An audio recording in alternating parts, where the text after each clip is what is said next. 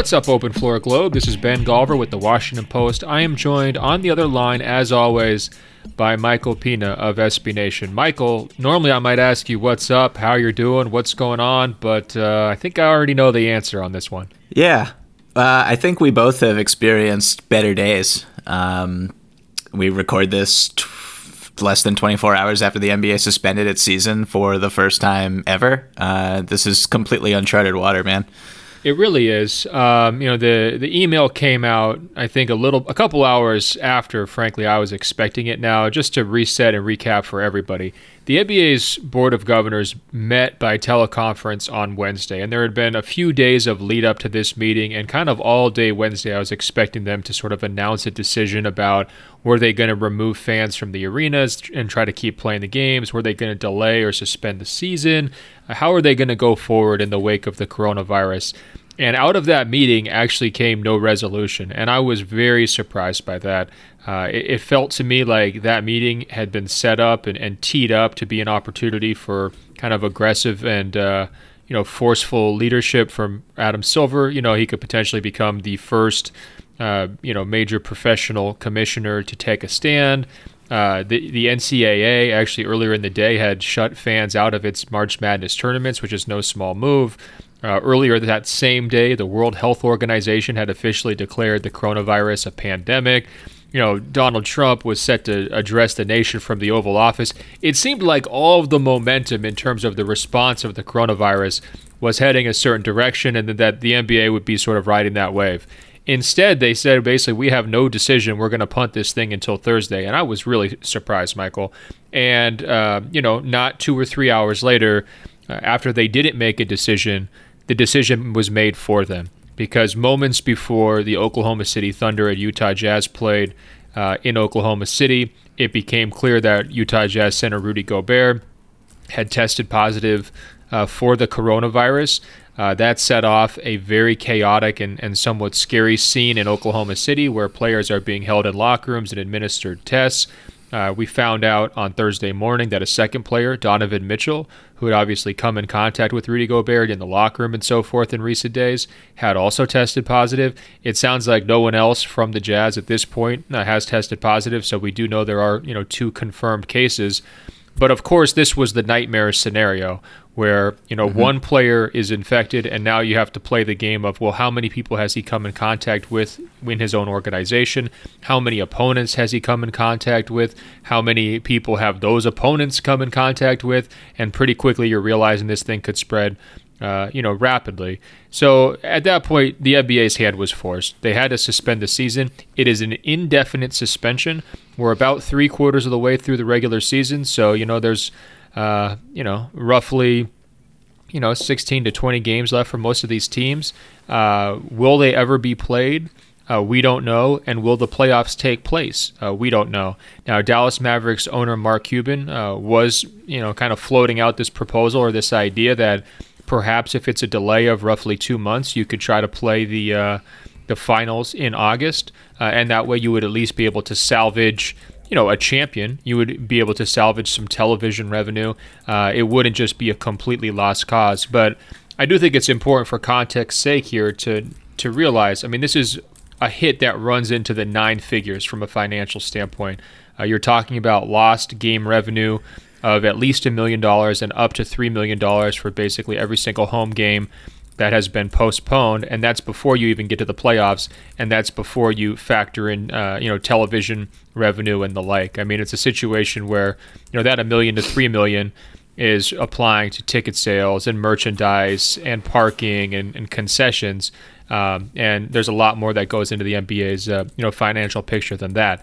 So it's the equivalent of a nuclear bomb, from a financial standpoint for the league. It's a very scary health crisis for these individual players and also other players who have come across the Utah Jazz here over the last 10 days or so. And it really brought the league to a halt. I'm curious, Michael, where were you when you found out last night? And did you share my surprise that the NBA didn't act a little bit more quickly? Well, I was sitting on my couch, just kind of scrolling through Twitter. I got all the notifications that Rudy tested positive, that the season was canceled, that Tom Hanks has it, like all in a 30-minute span. And it was very bizarre because I was watching the ESPN telecast and the Dallas Mavericks and Denver Nuggets were still playing a game, and the New Orleans Pelicans and Sacramento Kings were up on a doubleheader, and the game was not canceled yet. And it's like that game was going to play unless the Pelicans refused to, which is apparently what happened because of a referee who had previously reffed a Utah Jazz game, and there was obvious concern. So the ripple effects are huge. For me personally, like on our last episode, I was joking about being in the Utah Jazz locker room and dapping up some of their players and having conversations with them. And like for me personally, like I had to call my doctor this morning, and they told me to self-quarantine for 14 days. So the ripple effects are just, I mean, they hit a lot of people, and obviously this is so much larger than two NBA players contracting it, but just looking at it from that scope alone, you can see how widespread it can become and how quickly things can unravel, really. Well, that's absolutely terrible news, Michael. I hope for your health and safety and for everybody else around you. The only good news is the podcaster lifestyle is already sort of a self-quarantine. So yes. not a major change, I think, in your day-to-day life, hopefully. But, you know, that really hits home hard, you know, and it also tells you how interconnected this league is, right? I mean, it really doesn't take very long if you play the game of this team, played these guys, who then played these guys, who then played these guys. You get to all 30 teams very quickly, and it doesn't even take like a 10-day period. You know, it feels like this massive, giant corporation enterprise, but in some ways it really is, you know, fairly tight-knit and small. And this was, of course, the NBA's just, you know, gigantic concern. I'm wondering, though, in hindsight, Michael, you're talking about these canceled games in Oklahoma City and Sacramento. Should they have ever allowed the fans to go into those buildings? And the part that really struck me was when the Oklahoma City Thunder's public address announcer came on and told everybody the game was going to be postponed, and he said, "Don't worry, you're safe." And I'm sitting there thinking, wait a minute. Every single public health official has told us don't have gatherings of more than 1,000 people, and some people would even bring that number down to gatherings of more than 250 people. And here's, you know, 10 or 15,000 people hanging around waiting for this basketball game, being told that they're safe, even though that, you know, you could argue that's factually untrue. Not to mention the optics for the NBA, where you know, they're trying to make deliberate decisions and thoughtful decisions about the course of the season, and they're winding up having one health and medical professional sprinting onto the court to tell the game referees about a positive test, and then everybody's being sent to the locker room, and those players are being held in the locker room for hours after the postponement. Is this how we do business now? I mean, was this not avoidable to some degree?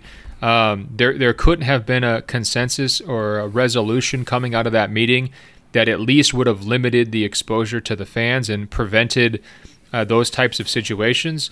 I'm just asking the question. I don't know if you agree or disagree with me on that, Michael, but I just feel for... Oh, bet. I 100% agree with you. I think the messaging on this, as it relates to the NBA's decision-making and how they've gathered information and how they've dispersed it to the public and their fans, has been just bungled, to be frank. I mean, I don't understand why games were being played after, you know, in San Francisco, they said that and in other states, that any gatherings over 1,000 people would be strongly advised against. And you say, okay, we're gonna combat that by playing the games in empty arenas, and it's like, obviously that's not how this works. I mean, I don't understand how, like, any March Madness is going to happen. I just don't understand how any of these events are still scheduled to take place with what we know about how easily it spreads. I mean, you could go to dinner and pick it up if you're a player, and then you all of a sudden you spread it to another player. It's the dominoes just fall so fast with this, and I just don't think anybody understands, because the messaging has just been atrocious on the NBA's level and just widespread throughout the country. And we're on a path that's not following the countries that have been able to limit the number of new diagnoses per day, and ours is rapidly escalating still, and people are not taking it seriously, and I really wish they would. Did it feel like, though, Wednesday was a tipping point in that regard, where it just kind of got really real for a lot of people? Because I felt like it was kind of back of mind for months. We were even kind of making, or at least I was making, casual joke references to it here, maybe as recently as a week ago. And then for me, I got kind of a lecture from a couple of medical professionals over the weekend, because I had been traveling in Minnesota, and one of them was telling me, like, bro, what are you doing? Like, are you an idiot?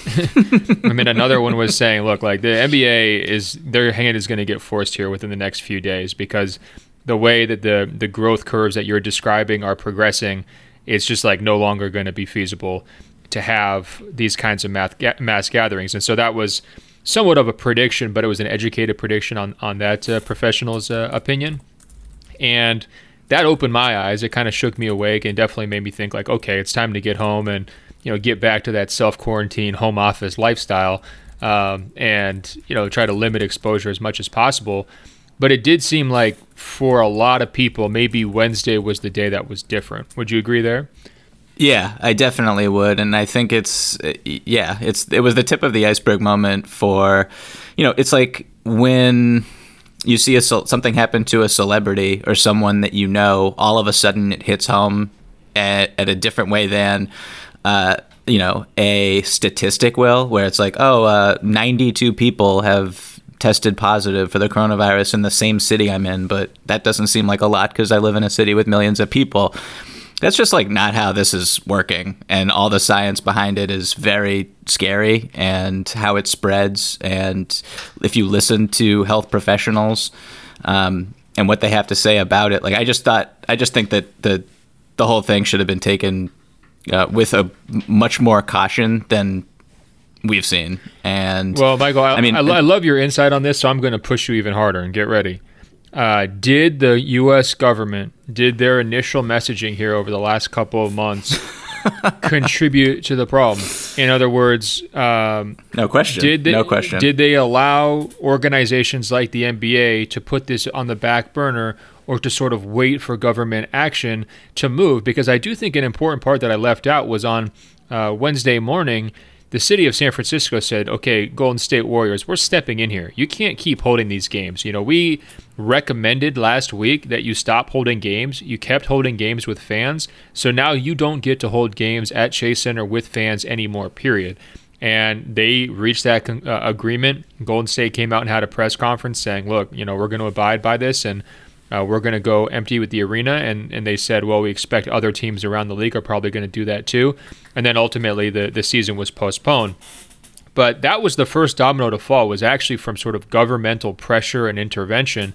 And I'm wondering, like, because it's a for-profit business, because they're making millions of dollars every extra day that the season goes on, that if the incentives weren't so strong for them to sort of take a wait-and-see approach here, and had the government been more proactive, whether private businesses would have taken a different tact. What do you think?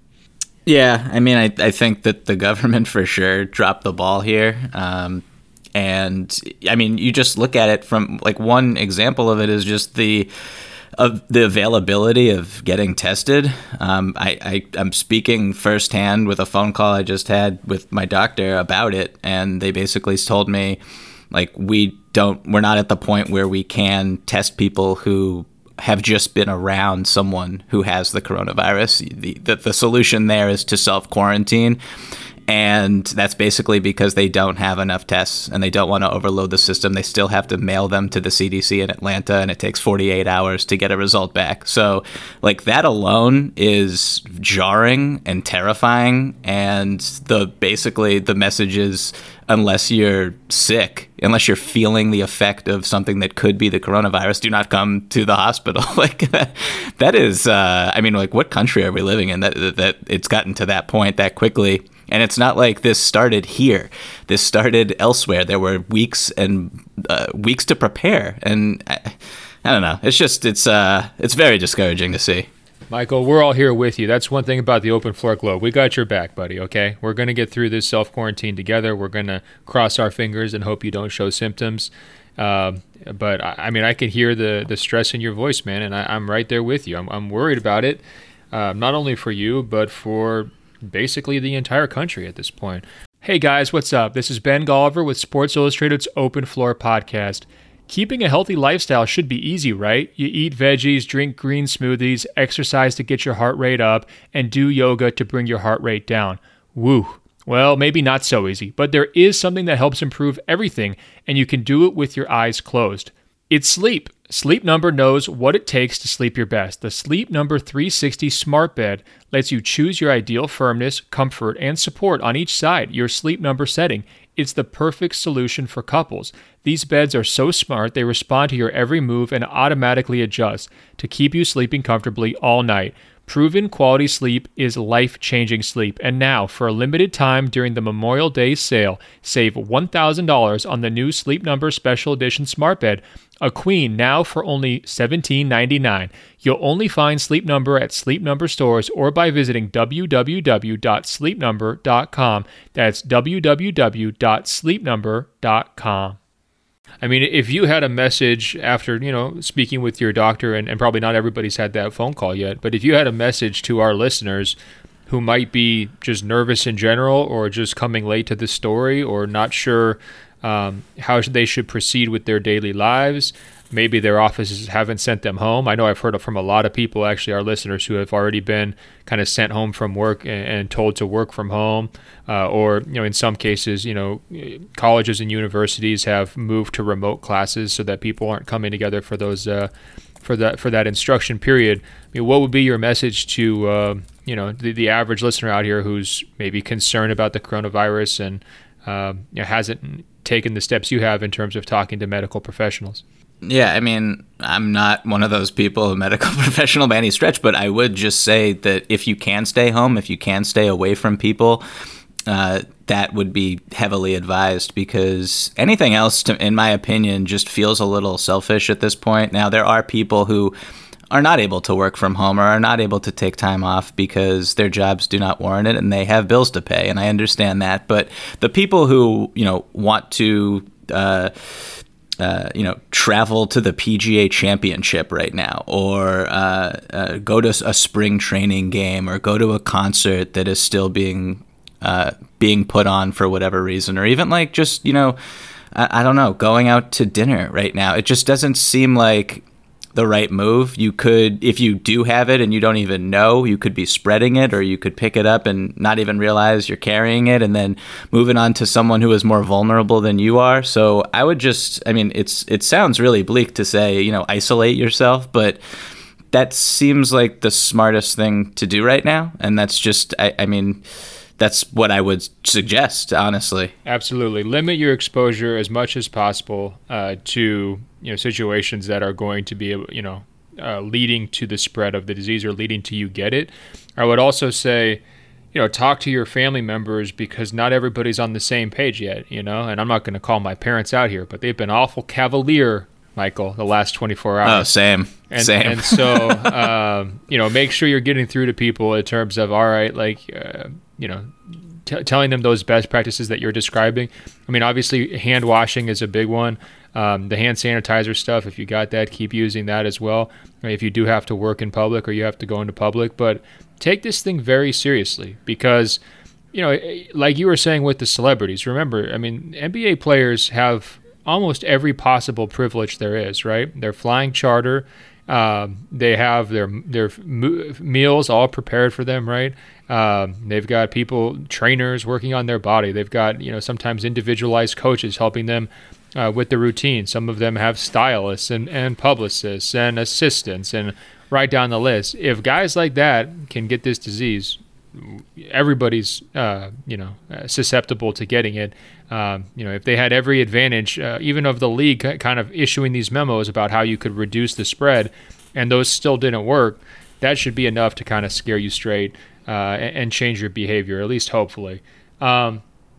Michael, I want to ask you about kind of the $1 million question here, which is, are we going to see basketball before the start of next season, before next year's preseason.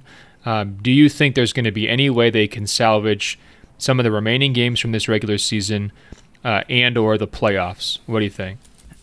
I don't have a lot of optimism about games continuing, just because, like, the way I view it is, if you look at where we were collectively in our attitude toward this, like even 3 days ago, or whenever LeBron said that he was not going to play in front of empty arenas, to where we are now, can you like imagine where this is going to be in a week? Because I just don't understand people like Mark Cuban, who I'm sure is more informed about it than I am, even though I just don't think anyone knows anything personally. So when Mark Cuban goes on TV and says, yeah, there's a possibility of games going into August and this will get picked up in April, or I just don't know how anyone could say something like that. Containment is lost with this thing. It spreads incredibly easily, and people who have it don't even know that they have it because the testing isn't up to par. So I don't know, man. I don't see you picking up games, and then what if a player suddenly gets coronavirus a week into the second half of the season? Like, what do you do then? Do you shut it down again? Like, it doesn't seem plausible to me. And then also you have to take into account the athletes and the fact that if you were to take, let's say, 6 weeks or 2 months or however long off, it's like these guys are not in peak physical condition. So you're giving them that break, and then you're asking them to pick it up and then play in the playoffs, I would assume, pretty shortly after that. Like, what is the product even going to look like? Like, I'm sure that they're factoring that into the decision-making process. And it just seems bleak. Like, I don't mean to be pessimistic about it, but I just don't know how this will pick up. I think it just will get exponentially worse over the next few weeks. I think you're being realistic, not pessimistic there. I'm going to paint to you, like, I've been brainstorming, like, how could this possibly work, right? So I'm going to give you, like, the best that I've come up with, and you tell me, you either poke holes in it or tell me you're on board, and we're going to pitch this to Adam Silver, okay?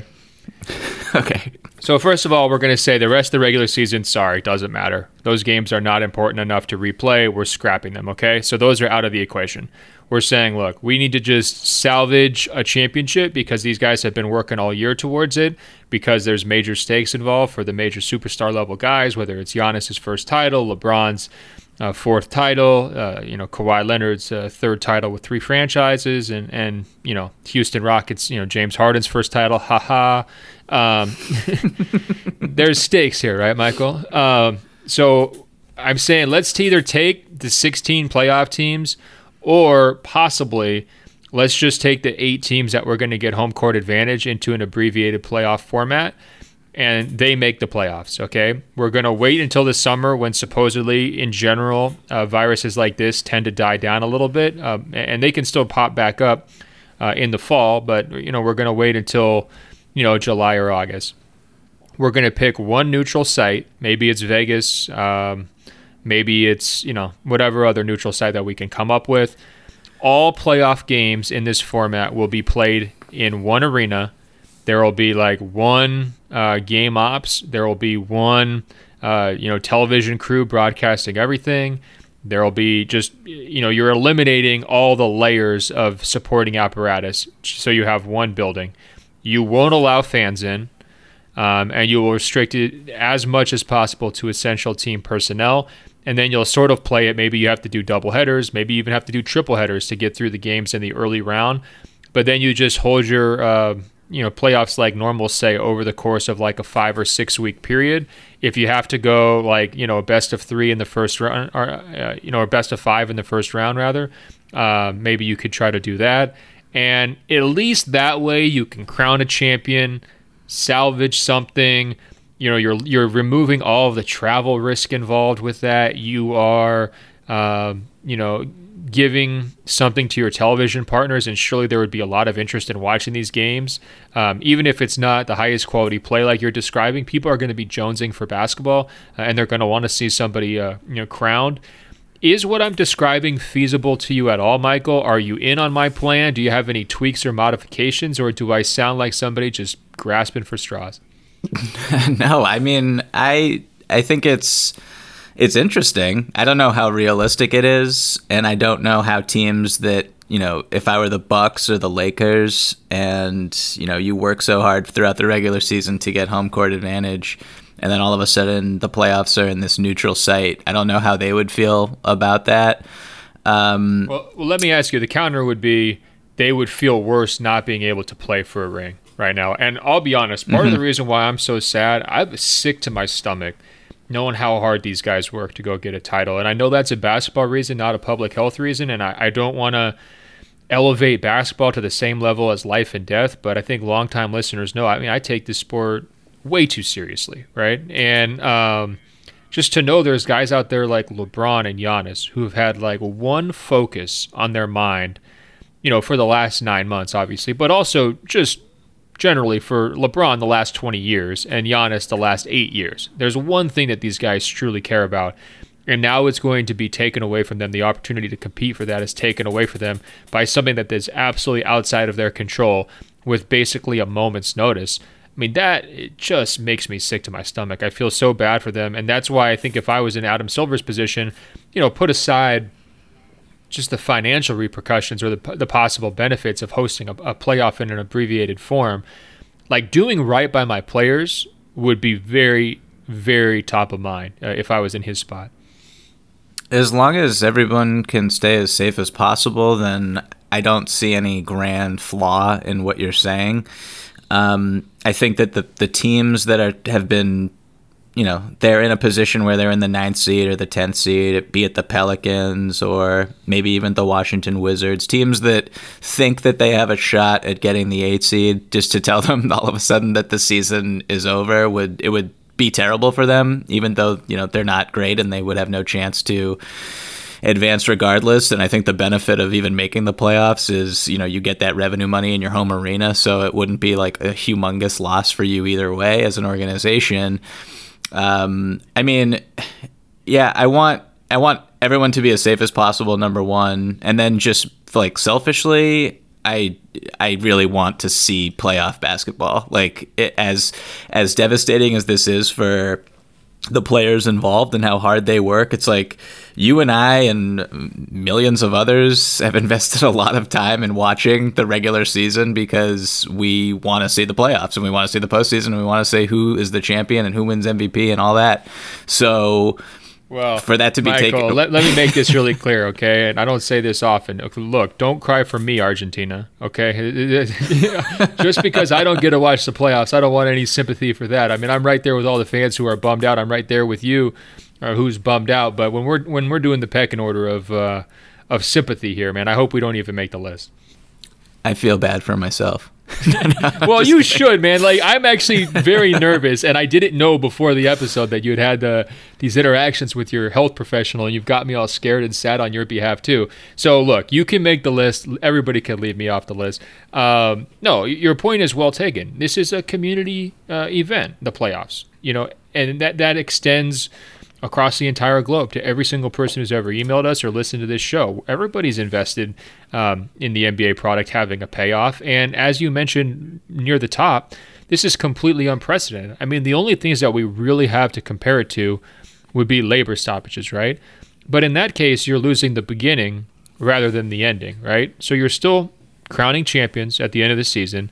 Yes, the seasons might be abbreviated, and I guess theoretically it's possible that the NBA could restart here and actually lose fewer games than they lost, like say during that 50-game lockout season.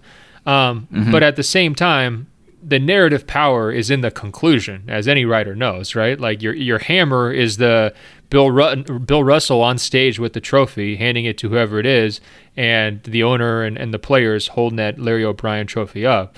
If you don't have that moment, the whole thing seems so lost and so meaningless. And when you start to think about the kinds of accomplishments guys had this year, again, starting from the top down, with Giannis chasing 70 wins, his insane statistics, their great defense. The Lakers going from a laughingstock to the leaders of the West. The Clippers finally starting to put it together now that they were healthy down the stretch. The Rockets, like, revolutionizing small ball here, during the middle of the season. We can go on and on and on. I mean, there's some teams we're going to leave off, like the Brooklyn Nets, no doubt, but there was a lot of good stories this season. And to have all of that swept under the rug, it just feels terrible. And again, I go back, I feel bad for the players. I feel bad for the league executives too, because we could say officially this is the worst or the toughest, the most trying season in NBA history. When you're looking at the China crisis to start with Hong Kong, the tragic death of Kobe Bryant and the others on the helicopter, and now the coronavirus crisis. I mean, those are three incidents where, you're looking at things completely out of the NBA's control that have all made a major, major impact on the way this season has unfolded. And, to be honest, after surviving those three incidents, if I was Adam Silver, I might be a little bit stubborn, Michael. I might be like, you know what? We're doing a playoffs. You guys throw everything you want at me. I'm going to find a way to crown a champion. That might be my mentality, but I could also see it going the other way too, where they're just like, look, it's implausible. It's untenable. We just need to wrap it up and come back next season. I don't think either one of those approaches is wrong, but I think that first one might be my natural instinct. Yeah. I mean, again, like, the health of everyone should be of number one importance. And I don't know if I'm getting a little too over my head here, but I do wonder just, if the NBA were to take this extended break and people and NBA fans and everyone, kind of adjust to this life that is without the NBA as a part of their nightly activity and their routine, and suddenly you strip them of that and they get familiar with a different lifestyle. Like, I do wonder just if people's perspective about sports and to say nothing of the NBA, but just professional sports in general and how trivial it all kind of seems right now, what impact that will have on interest levels going forward. I just think that this could change a lot of perspectives, just generally speaking. And I mean, we talked a little bit about it in our last episode about slippery slopes and how the league would treat the media after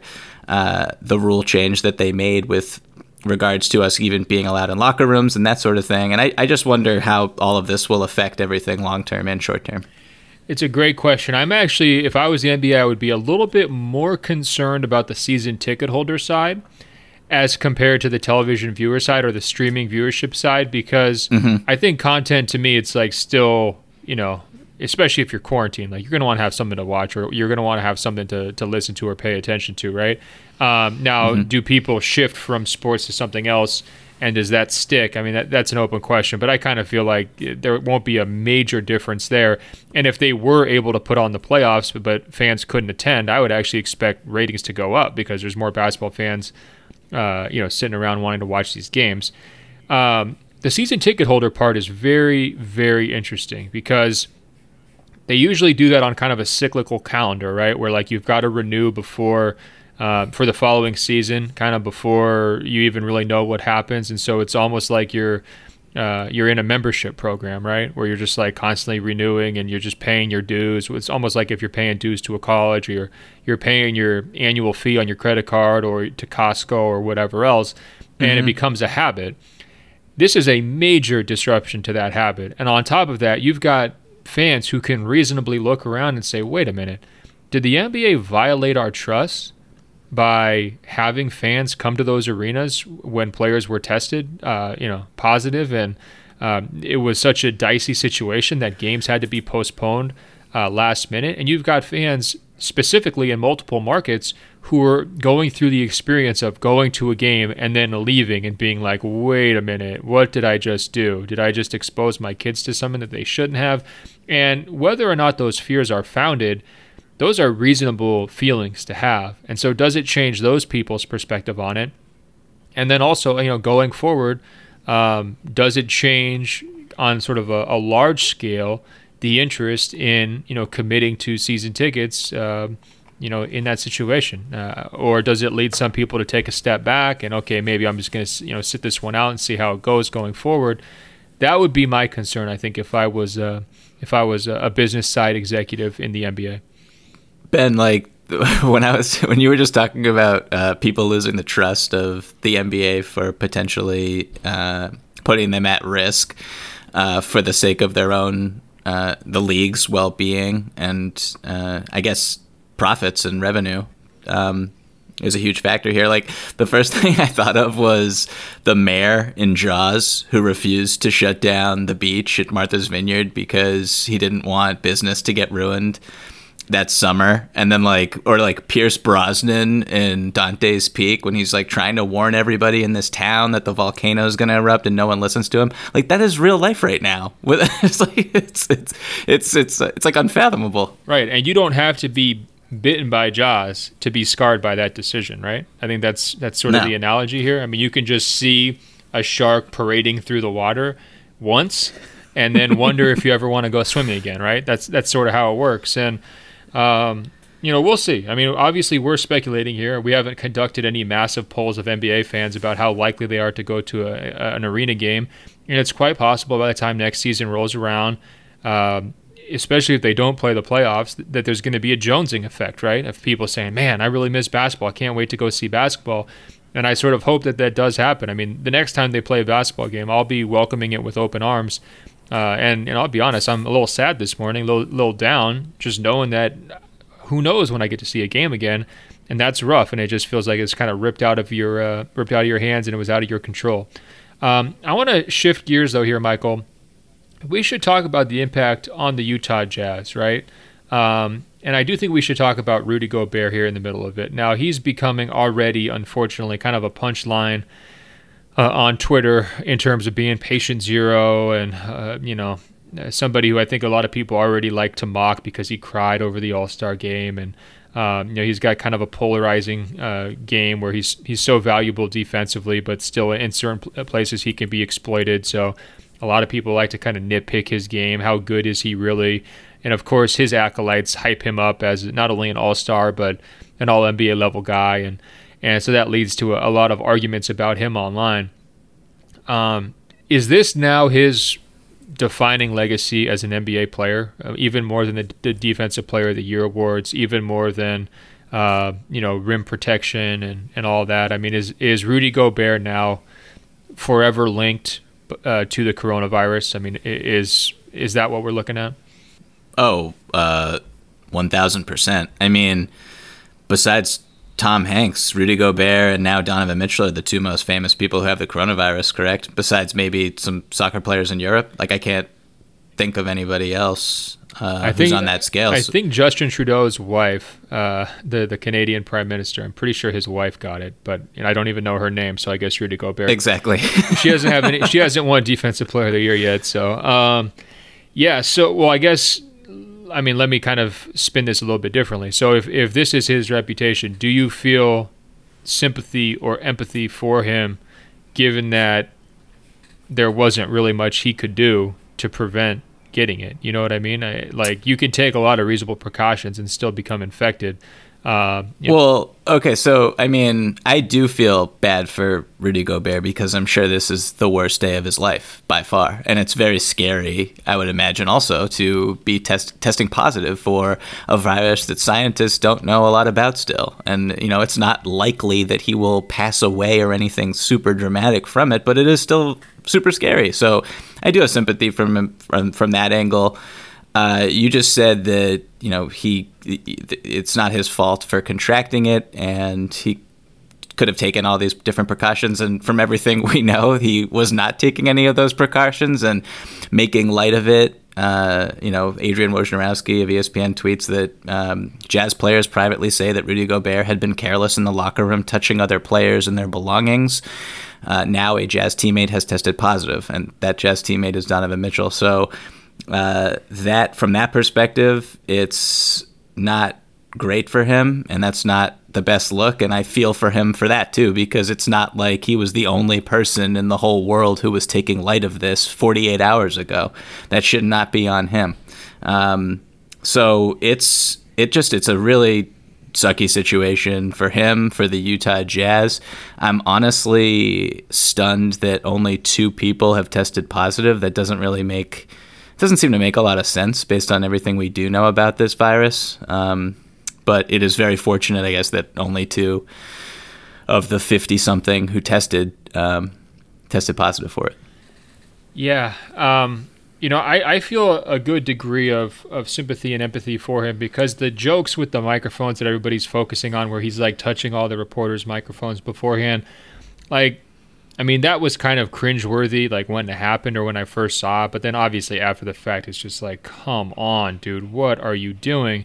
But I'm sure he was not the only person. And when you put on top of that, like throughout this week, watching these games, guys are high-fiving, guys are dapping up. They're doing all their normal celebration routines, all their normal starting lineup introductions. No, there was that play in a recent Laker game after we knew everything about it, after everyone was saying, wash your hands, all that. Like, Anthony Davis hits a shot, licks his hand, and then high-fives Avery Bradley. And they did like a slow-motion shot of it on a replay. It was like, what are you doing, man? Like, right. Come on. That's what I'm saying. So, collectively, as a league, the message did not get through about how serious this was, right? And I don't blame Rudy Gobert individually for that. Were there certain patterns of behavior I wish he could have undone? For sure. But I think as a society, the message didn't get through really until the last couple of days, as we've described too. So I would encourage people to lay off the Rudy Gobert scapegoating and pillaring. I'm not sure it's helpful. Actually, I know it's not helpful. And I imagine that the level of guilt and the regret that he feels is stronger than anyone from the outside could imagine. So I wish him the best in terms of his recovery going forward. I do think the question has to be asked, though, Michael. Rudy Gobert was the first to test positive. Donovan Mitchell was the second. That presents, again, an unprecedented locker room dynamic, right? I don't want to ask you to put yourself in the shoes of someone who was infected by their teammate, but that seems like it would be an awfully natural source of tension within a locker room in terms of, okay, well, how did you get it? What were you doing? Why weren't you taking it more seriously? Now you gave it to me. I think just stripping out the identities of those 2 players, this is a nightmare for any organization to want to deal with, where it's like, okay, do we have to trade one of these guys? Do we have to split them up? Are they going to be able to coexist? Is there going to be resentment? Are they going to be able to come together and be understanding about it? How do you manage that interpersonal dynamic? Those are very, very real questions that any professional sports team would need to be able to answer in this situation. And I guess I'll zoom out and ask you kind of the bigger picture question is can these 2 guys coexist? Or is this going to be one of those moments where it's like, look, something has to give here going forward? Yeah, we don't know the inner workings of their relationship, what their off-court chemistry is like, how compatible they are in terms of their personalities and do they hang out, that sort of thing. Did he give it to Donovan in a joking manner, or was it completely incidental? So from that perspective, it's really difficult to say if this is a fork in the road moment or not. But I don't know, man. If they already were not very close or not,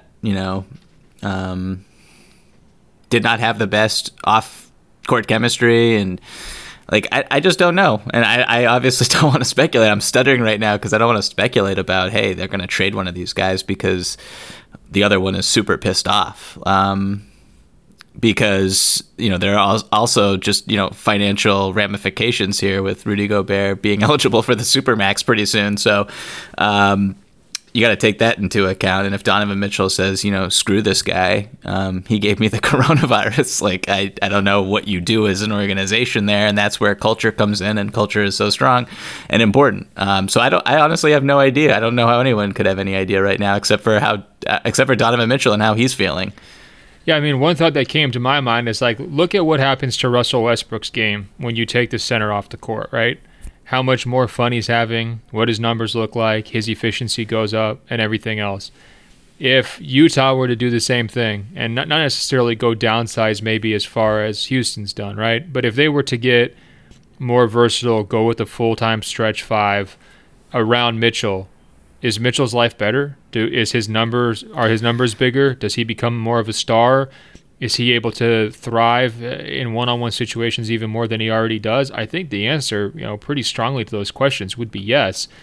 And so, I'm not saying, okay, well, this is the straw that broke the camel's back. Again, I have spent a little bit of time around both those guys, not an extensive amount of time, but I just think that this is the type of locker room dynamic that is not easily forgotten, right? Not only is the world going to remember Rudy Gobert as patient zero, but all of his teammates are going to remember him, and his behavior, during that time period. They're not going to be able to just forget that. Maybe they can forgive it, but it's never really going to go away. And man, again, that just makes it even harder for him. And that's why I guess to a certain degree I have even more sympathy for him on that because, again, this could affect his playing future, where he plays, with whom he plays. And those kinds of questions are all up in the air in a way they just weren't even 24 hours ago. I love how we are an NBA podcast, and it took until the 45th minute to actually get into nitty-gritty X's and O's conversation. I actually think that Rudy Gobert is exceptionally helpful to Donovan on the floor, and obviously a stretch five would impact his game in a different type of way, but he does have his own type of gravity on those rolls to the basket. He's super unselfish, doesn't need the ball. He's a safety net on the defensive end and very helpful in that regard. Rebounds that start fast breaks, that sort of thing. So I think they're fine on court. Their on-court chemistry is great, and I don't know how you would even upgrade from it, to be honest. So that's my take about here's my those take. Two. It's a little different. I think that he's obviously like the best version of the Utah Jazz right now. He's involved on both ends, right? I mean, of course, the lob finishing stuff, pick and roll finishing, and then sucking people in to create the open shots in the corner. Like, he definitely does that stuff. But I guess go back to my question is he the best version of Donovan Mitchell's version of himself? Another case study could be like Damian Lillard and LaMarcus Aldridge in Portland, right? Where the Blazers are better if they have Aldridge. They're a consistent playoff team, and they're going forward with more talent if he's on the court. But does Damian Lillard reach the Supermax, the All-NBA, perennial All-Star, and all that stuff, all those accomplishments? Does he get there as quickly as he does and stay there as regularly as he does if Aldridge is still in the picture? I think that's kind of an open question. And now, what does the team look like if you're just completely turning everything over to Donovan and just saying this is Donovan's team? I think it would look different. And frankly, I think it's just human nature. I think a lot of times those guards are happier, right? Like if things are catered to them a little bit more rigidly than they were before, because obviously Rudy Gobert predates Donovan there in Utah. So you're kind of joining his team as opposed to the other way around. Yeah, I mean, hypothetically, I would say that essentially what you are indicating is that Karl Anthony Towns would be a better fit with Donovan Mitchell than Rudy Gobert, correct? For sure. Yeah. It's an interesting question, and I think that the LaMarcus Aldridge, Damian Lillard comparison is interesting, but LaMarcus Aldridge needs the basketball to impact games in certain spots also. And so he's a little different than Rudy Gobert, who basically has 0 plays called for him. He sets screens on and off the ball. He does a lot of thankless activity. And he makes your life easier on the defensive end exponentially. So it's a really difficult thing to kind of parse, but it is also fascinating. And I do wonder, I think the Jazz are super high on this duo as kind of the bedrock of their organization, or at least they were 48 hours ago. But it is interesting just to think about how Donovan Mitchell, who in my opinion has been, even though this has been kind of like a breakout year, he made the All-Star team and everything, and he hasn't been playing, poorly by any stretch, but he's kind of been a little disappointing to me personally. I expected more out of him. And it is interesting to think about what else he could be, or what areas of his game that have kind of either been stagnant or not developed as fast as we anticipated, what would happen if he had a more modern big man by his side? Yeah, I mean, now I'm even picturing like, okay, let's take away the basketball stuff. I mean, do you think people are going to be reluctant to high five Rudy next year or to interact with him? Like, is there going to be a blackballing aspect to it, or does that dissipate if other guys test positive? Like, well, yeah, I'll just say real quick that I don't think that this is limited. This is going to be limited to Rudy Gobert and Donovan Mitchell. I think other players will contract this virus, is my guess. And so once something like that happens, or even just other famous people contract the virus, I don't think that those two will necessarily be associated with it as hugely as they are right now. Yeah, I agree. That makes sense. I mean, it's logical, and I do think one of the things we've learned over the last couple of days is that just because people haven't tested positive for it doesn't mean they don't have it, because the tests just aren't bountiful and plentiful enough. And once testing increases, high profile and non-high profile positives will come through, and the numbers will look a lot different, and that will probably shape the perception of everything here. Although going first, I do think, for Rudy is going to wind up keeping him in his kind of his own category compared to whoever else follows. And that is a little bit unfortunate. Hey, Michael, let's play a hypothetical dream reality. Let's say there aren't any playoffs this year. Let's say the regular season is just canceled and they're not able to put this thing back together. What is the narrative arc that you were hoping to track the most during these playoffs? What's going to grind your gears that you're not able to watch and see? What are you going to regret not being denied here by this virus? When you go to sleep and curse out the coronavirus, which player or which team is front of mind? Yeah, I mean, aside from Jason Tatum averaging 35 and 10 and 5 throughout the first 4 rounds and leading the Boston Celtics to a championship, I think the big thing that I'm most bummed out about missing is going to be the Clippers-Lakers playoff series. I mean, that's kind of been the thing that everybody has been anticipating since Kawhi Leonard spurned the Lakers and decided to sign with the Clippers, and he gets Paul George to join him there. I mean, that was a where were you kind of remember it moment when you heard about that trade and you heard about that signing. So that's got to be it for me. I mean, over the weekend, that Sunday, watching the Clippers and the Lakers play, like that felt like the biggest regular season game of the season, or at least the most meaningful one. Yeah, I mean, I would say that like the season getting suspended was the end, right? And that trade, that late night trade, Paul George and Kawhi, that was the beginning of the season, right? And so again, we go back to this idea of no payoff, and that should be how the arc concludes, right? Like the third act is, okay, did these guys' master plan work, or did it fail miserably? And unfortunately, we're all going to be left hanging until the sequel, perhaps. I mean, that's kind of my inkling right now. I mean, I also look at like LeBron's arc here. Every title matters for him so much when you're looking at MJ versus LeBron. This idea that the fourth one was a realistic possibility this season, and how many more shots is he going to have? He's playing at an MVP level this year. I would have had him second at this point. But does he come back as the same player at age 36 or 37? You could argue this was like his last best shot, quote unquote, given how well the Lakers' chemistry has been coming together, how well Davis has been playing in stretches and everything else. And for that to, again, just be hit the pause button on that is rough.